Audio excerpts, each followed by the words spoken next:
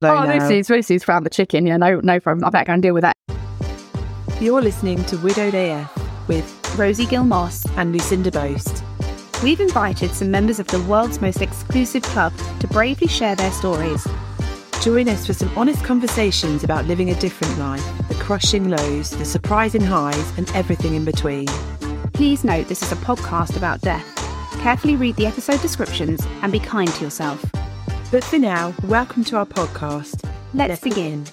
Hello and welcome back to Widowed AF. I'm Rosie Gill-Moss and I'm delighted to tell you that back with me today is Lucinda Boast. Welcome back, Lulu. Thank you. It's so good to be back. We've missed you. I'm quite annoyed by how many people have reached out to me saying they miss you, which is rude. I don't know I'd get quite the same response if I did. I know people keep asking me as well. I was like, people are going to think I've kicked her off. So just for those of you who don't know, Lou has spent a week in hospital, didn't you, with a gallbladder infection, and subsequently you are applying for roles on The Simpsons, aren't you? Because you're quite yellow. Jaundice is not funny. I'm sorry, jaundice is not funny. No, I know, but you've got to laugh, haven't you, really? I mean, I had that awful week in hospital and I did the classic thing of ignoring the immense pain I was in until a friend basically threatened to come down the A14 and frog march me into hospital. So I'm so glad I did. But ever since then, anyone that's had gallbladder or gallstone pain will know that it doesn't go away. It just comes back again and again and again. So anytime I've wanted to do anything with the podcast or anything really, it's reared its ugly head. So the thing is, Lou, as you know, and so many of our listeners know, that when you are a solo parent, particularly, which you are, the buck stops with you. So you do have to prioritise the essentials, which are going to work and looking after your daughter. And much as we love the podcast, you know, sometimes that is going to have to take a back seat to the realities of life. And you know, that's the beauty of doing it together, isn't it? That we can step in for each other. And of course, you know, lovely John has been a worthy co-host in your absence. So I did wonder if he was after your seat permanently for a while there, Lou. Oh, he's brilliant. He's brilliant, isn't he? And I think actually, particularly if we have men coming on the podcast, I think his input is actually really valuable. So I think we may continue to rope him in occasionally. So you'll probably hear his voice again, guys.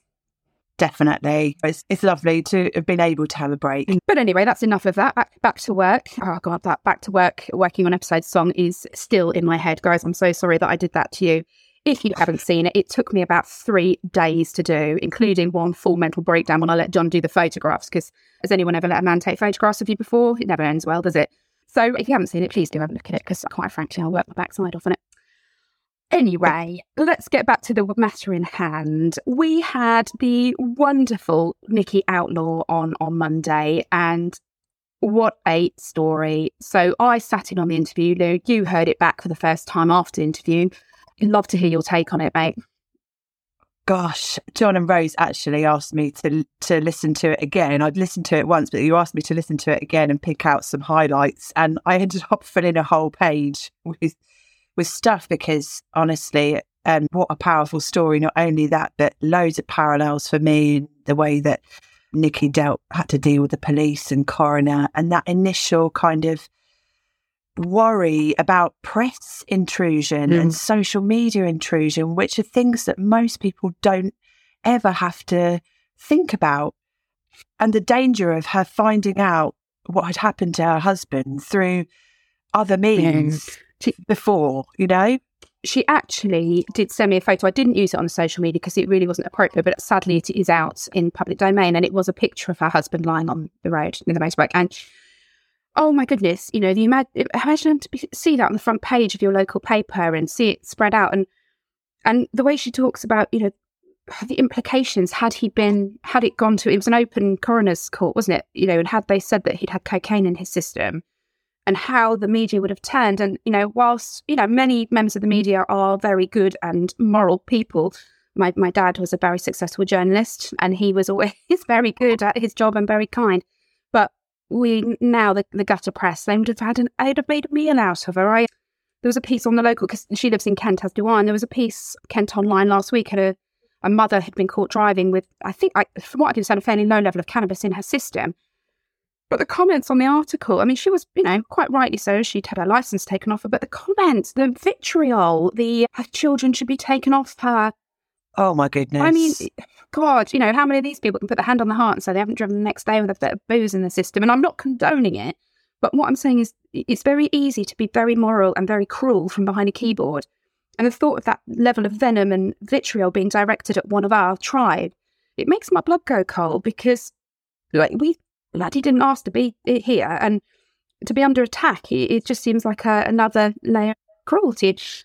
I realise I'm kind of projecting something that didn't happen, because obviously he wasn't. She managed to disprove this, but I was I had a little bit of press intrusion when Ben died, because it was an interesting story. Let's be honest. Young handsome man dies, leaving wife and 3 lovely children. It's it's a story. It was an open coroner's court. But how about you? I don't think I've ever asked you whether John's was open or closed. I was really lucky with John's, actually, because my immediate worry was that, I knew that the inquest was coming, and the coroner had warned me that it was more than likely to be an open inquest. It's only in very specific circumstances that you can request for it to be closed. And you really, really have to fight for that. And I was told right from the outset that wasn't going to be likely for me. So there was always the threat of these awful, salacious details getting into the press. But luckily, by the time the inquest came around, which was 1.5 years after John's death, no press attended, and the police received no calls from the press to follow up. They did an initial article when John's vehicle was taken off the woman's property, and you could see the vehicle being loaded onto a police low loader, but that was it. So I got away lightly, really. But I remember at the time, I was on Facebook and I saw Lad Bible had the story of a guy that had gone on his stag do and had visited a brothel and died at the brothel. And I remember, because it's Lad Bible, and I was reading all the comments underneath from people saying, oh, at least he went out with a bang. Yeah. And I was thinking, this is going to happen with John. Oh my God, I've got all cold thinking about that, because, the way you talk about, I had to bring it back up again, but the way he was found, that is a front page story waiting to happen, isn't it? Because that shit sells, and with no regard for his widow and his daughter.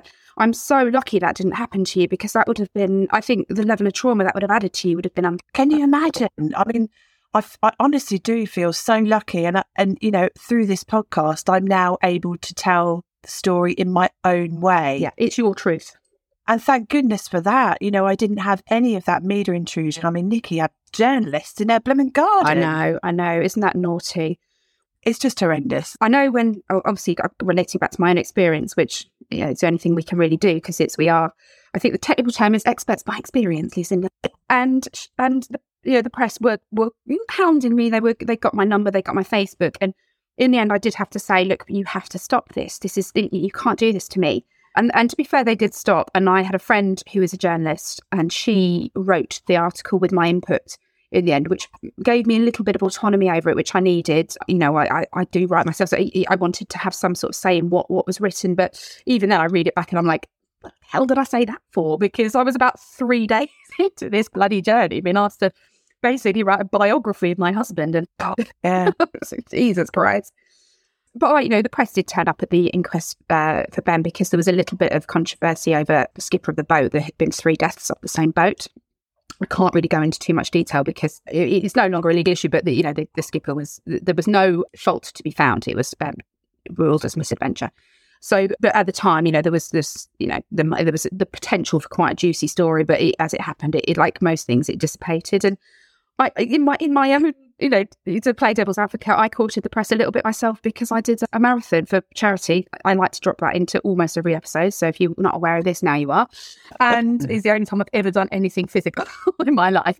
And they were very good, and they promoted it, and they've raised quite a lot of money. So it goes both ways, which we were aware of. And, I've got very close links to the press, but unfortunately there are some members of any area of society that don't have goodness at heart. So anyway. No, absolutely. We're very vulnerable in those early days too, aren't we? And also just the amount of time going back to, like, you went through that court case with the skipper on the boat, and then Nikki went through this whole process. And what's happening to people's grief while this is happening? We have to kind of effectively put it on hold. Yeah, absolutely. And to put this into context, when I got the final coroner's verdict, I was already in a relationship with John. That's how long it had been. Like, my grief was in a very different place. It hadn't gone, but I was able to live with it. Or, as we know, I've still done a bit of processing recently. But, that's how long it took. It took over 2 years to get to the point where I knew formally how my husband had died. I mean, it's insane. And we've had a couple of people reach out to us off the back of this, haven't we? I know you've been in communication with a couple of them. So do you want to tell the listeners a little bit about that? Yeah, we've had all sorts of comments from people to say, wow, this resonated. I went through similar, procedures with the coroner. We had Julie Stonehouse, who we've interviewed on this podcast. Lovely. Yeah, but the story of the repatriation of her husband Fraser's body from Scotland to England and all the processes that involved between the Procurator Fiscal in Scotland and the coroner in England. Again? Your Procurator Fiscal. Sorry, Julie. Sorry. Oh my God. Sorry, Julie. At least we know that Julie's got the same dark sense of humour. Sorry, Julie. She absolutely has. But Julie, help us out with that, will you? And actually, we have to go through, honestly. On that note, I think now is the opportune moment to drop in the clip that Julie, she's used the voice note button, people. So here's a little clip from Julie, just giving you her take on this. Hello, it's Julie. I appeared as a guest on a previous episode of the podcast, and I know I spoke briefly about some issues that we'd had with the coroner. After hearing Nikki's story this week, I wanted to kind of make contact and tell you a bit more about our experience. Because we'd only been living in Scotland a short while when Fraser died, we thought it was best to bring him back to England for the funeral. So he was repatriated. He was picked up from hospital in Inverness and brought back to the funeral director here in England. The Procurator Fiscal in Scotland had no issues with his identification. So it all seemed straightforward. And we booked his funeral for the 21st of October, let everybody know, put the announcements in the paper, ordered the flowers, all the stuff you do. 3 days before the funeral, I had a call from the funeral director to say the English coroner wasn't happy with his identification, and they took him back into their custody, moving him from the Chapel of Rest back to one of the local hospitals. The funeral director had admitted to send an important piece of paperwork to the coroner and book the funeral without the coroner's authorisation. The coroner phoned me and asked if Fraser had any identifying features, like any tattoos. He didn't. And I told them he had a mark on his ear, but they said that wasn't viable. I also told them about the crown on his front tooth, but they said that wasn't viable either. Basically, his injuries were too severe to identify him visually or dentally. And the only thing that they could do at this point was DNA testing, swab his mum for the match. And this could take up to 3.5 weeks. There was no way of expediting it, no way of having him present for his funeral, no way of postponing the funeral. We had to have the service at the crematorium with no coffin. We had a large photo of him and his electric guitar on a stand where his coffin should have been. We finally got the go-ahead from the coroner on the 7th of November, and we booked the actual funeral for exactly a month after the original one, 21st of November. He was then moved from the hospital to a different chapel of rest, and 6 weeks after he died, me and his were finally able to spend some time with his closed casket to kind of make that connection that we hadn't been able to before. But this was only after the funeral director had asked for some time to prepare him, as there was apparently a smell as so much time had passed. He said there was something that he could put in the coffin to mask it. Of course, this all added an extra layer to the trauma and gave me and his some mental images that still stick with us now. I think if the coroner and the funeral director had have had better communication, we could probably have avoided quite a lot of that. But anyway, thanks a lot. I'll see you later. Bye. Wow, bloody hell. Talk about piling on a load of extra administrative and emotional stress onto somebody in the middle of grieving, right? No, where is the space for this person's grief? And there are so many parallels between Julie and Nikki in that, they had all these processes that they had to go through and follow before they could even start to grieve. Yeah. And things like PTSD then come into play, don't they? Because grief doesn't go away. We can't push it away or outrun it. It will catch up with us eventually. We talk quite a lot, and several of our guests have talked about this idea of grief admin and deathmin, as we call it. And there's so much of it. And I genuinely think, I don't know, I'm torn in whether sometimes a little buffer between you and the grief in the early days is helpful. I think sometimes it can be again, I'm wagging on about my drinking, but I beat myself up a lot about it when I got into recovery. And now I look back and actually my therapist has said to me, you needed something between you and that pain. Like it was too much. You couldn't have taken that at the time.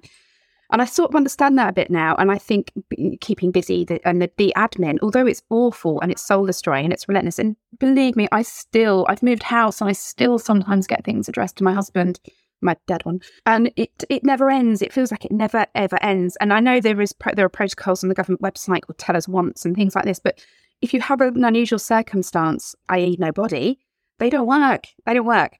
So I don't know whether we have any actual advice for anybody going through it. So I'm going to put a link to, there's a coroner support page. But essentially, I think sharing the experiences, talking about it, reaching out to other people. I know it's difficult and it feels really scary, but there are people out there that will have gone through it, not exactly the same as you, then something similar. And it just really, it helps to know you're not alone, doesn't it? It really does. It's a unique and terrifying experience, when you're having to basically deal with the local authority and talking in a very sanitary way about something very unsavoury and shocking and that you're still trying to process, but it's their everyday job. So, yeah, the Coroner's Court Support Service is a charitable organisation that, it's definitely worth getting in touch with. Well, Abby, that death min, you talking about all of the admin that we have to deal and the fact that it's ongoing. Yeah. It really is. I mean, I still have to deal with stuff now. Yeah. Rosie knows about this, but I had to do some paperwork regarding one of my husband's pensions recently. And they said to me, they read out the date of his death from the death certificate that I provided them. And it said 2017 and John died in 2016.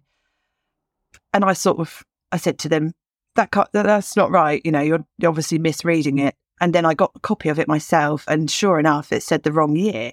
How on earth did I get that wrong? Or did I not spot that in those early days? I'm going to say, how did they get that wrong, though? Not you, because that wasn't actually your job to put the death date on the death certificate. That was their job. It's just a clerical error. Someone just typed the wrong, because it's on their system as the correct date. But these things do happen. Human error happens, but don't blame yourself for missing it, because, you kind of assume that the date on the death certificate is going to be right. In actual fact, I'm going to find out if it's down right. Well, that's the thing. We trust these institutions, don't we, to get things right, for goodness sake, I mean, let's talk drug testing after an accident. I mean, thank God she had the grit and the determination, and I guess the love and the trust in who her husband was, that she talks about this glimmer of doubt that she had, that he wasn't who she thought he was. Obviously, you found out that your husband wasn't who he thought he was, and that is, agonising. And I know, like Nikki, you question, don't you? Because Ben disappeared, I suppose for a brief second, I couldn't find his passport when the police came. Like, only for 5 minutes, because, who knows where my passport is, right? And there was this tiny flicker of doubt that went through my head of, what if he's left us? What if he's left us? Of course. I still feel quite guilty for that thought. And hearing Nikki say that flicker of doubt, like, could he? Could he have been a secret cocaine user? Could he? Because in that moment, anything could be possible, because the impossible has just happened. So anything that you thought was real and true and good can cease to exist. Because absolutely. And the police, bless their hearts, are so overstretched that I know the detective in John's case sat there and said I was in pure disbelief that he had any amount of drugs in his system, because John didn't smoke, he didn't drink too much, he hated feeling out of control. So, to this day, I refuse to believe that he chose to take heroin. But the police sat there and said to me, well, lots of people you pass in the street every day are heroin addicts and you wouldn't know. And I could just tell they just wanted this case put to bed. And just accept the fact that my husband had heroin in his body, because they didn't have the time to go rake back over the details, re-examine the blood samples. They just wanted it done. Yeah. And it's so sad, because these are people's lives. And I don't, even the person that has died, it's their reputation, but it's also, it's what is left behind and how they're remembered. And it is important, isn't it? It really is important. And we talk, in schools and things about digital footprint. And of course, anything that goes out into the press and social media, it's out there, isn't it? So, these kind of intrusive images that we have in our head, in some cases, people are seeing these intrusive images played out in the media, and that must be incredibly difficult. I know my mum had as I've talked a lot about how my amazing parents came and moved in with me when Ben died. And Mum had walked into the town that I lived in, and outside the newsagents, they had the A-frame boards, and the headline was a picture of Ben. And my mum said at that point, she just sank to the floor in sobs because she'd been holding her shit together for me. But in that moment, that intrusive image, you know, the reality that her daughter's husband had died was projected into her kind of out of the blue. So yeah, it is very difficult grieving anybody in a traumatic and a shocking loss that has press interest. It really does increase the trauma. I'm going to address the elephant in the room as well. Scuba diving. Guys, I wish you could have seen my face when Nikki and I are having a nice chat, and she talks about these things that she's done. I mean, John said, but listening back, his overarching thing was, you go, girl, at the end. You know, the way that she's just gone, yeah, fuck it, I'm going to go to Bali, I'm going to sell my house, I'm going to move up north. And then she went and dropped the scuba diving bomb, and I'm just going, sort of hyperventilating. But of course, her husband died in a motorbike accident. My dad still rides a motorbike in his 70s. You cannot avoid death. You can't. So you got to just grab life by the balls until death gets you, I guess, haven't you? Yeah, just keywords are always going to be triggering, aren't they? So when I was doing a class at the gym once, and we got on some sort of open water swimming, you know, as ladies do at the end of a class. And the instructor started talking about some lakes near me. And oh God bless her, she was so mortified afterwards. But she was kind of, oh yeah, I don't like swimming over like the wrecks or anything like that because I've just got a feeling there might be a body down there. And I just went, stop! And just sort of ran into the cupboard and started crying like an absolute bellend. And she, of course, had no clue and was absolutely devastated that she would have upset me like this. And of course, it's not her fault. But, like, you know, people would never in a billion years think, oh, well, I can't talk about that because that lady her husband might be at the bottom of the sea. You know, I suppose you have to get used to the smacks in the face. And I often talk to John about cancer because cancer is everywhere. We've got the Stand Up to Cancer, it's on Bake Off. And I said to him, does it help or hinder? And he said, in a way, desensitise. So the uniqueness of our husband's deaths mean that we are not regularly confronted with imagery similar to it. I still can't walk past a diver. I can't watch a drowning scene on the TV. You know, there are things that I will never be able to do. And the children are very aware that they will never be allowed to scuba dive. I do allow them to swim. But that's my own, you know, fears. And I think we are understandably going to be left with some fears, aren't we? We are. And although we do desensitise over time, that's really true. Some days the sensitivity is more raw than others. Yeah. So, for instance, that lady might have caught you on a particularly bad day. Yeah.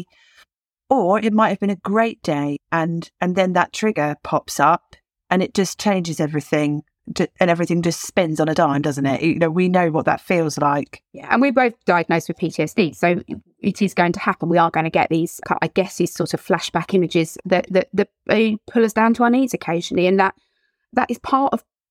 Here we go. I'm getting my hippie on, right? I genuinely think that part of the healing is accepting that you are not the same, that you've changed immeasurably, that your life has changed immeasurably, and, you know, things will never be the same again. And I think once you can let go of that idea and embrace the fact that, yes, it won't be the same, but there's a different path for you, and it can be a wonderful and beautiful and fantastic path, it just isn't the same. And I think once you get to that level of acceptance, easier is probably not the right word, but it's less horrific. Shall we say that? It really is. And along the way, you can learn.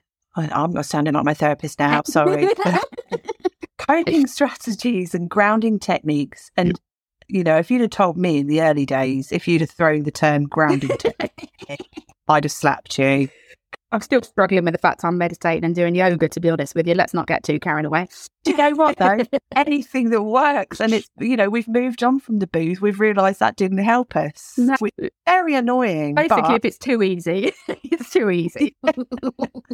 That's it. But everything we're doing now is learning and it's helping us. So it is. And on that note, I'm off to we're still in Easter holidays as record here. So I'm off to go to Teeny Boppers with my youngest daughter today. So which will take the ear loops for that one.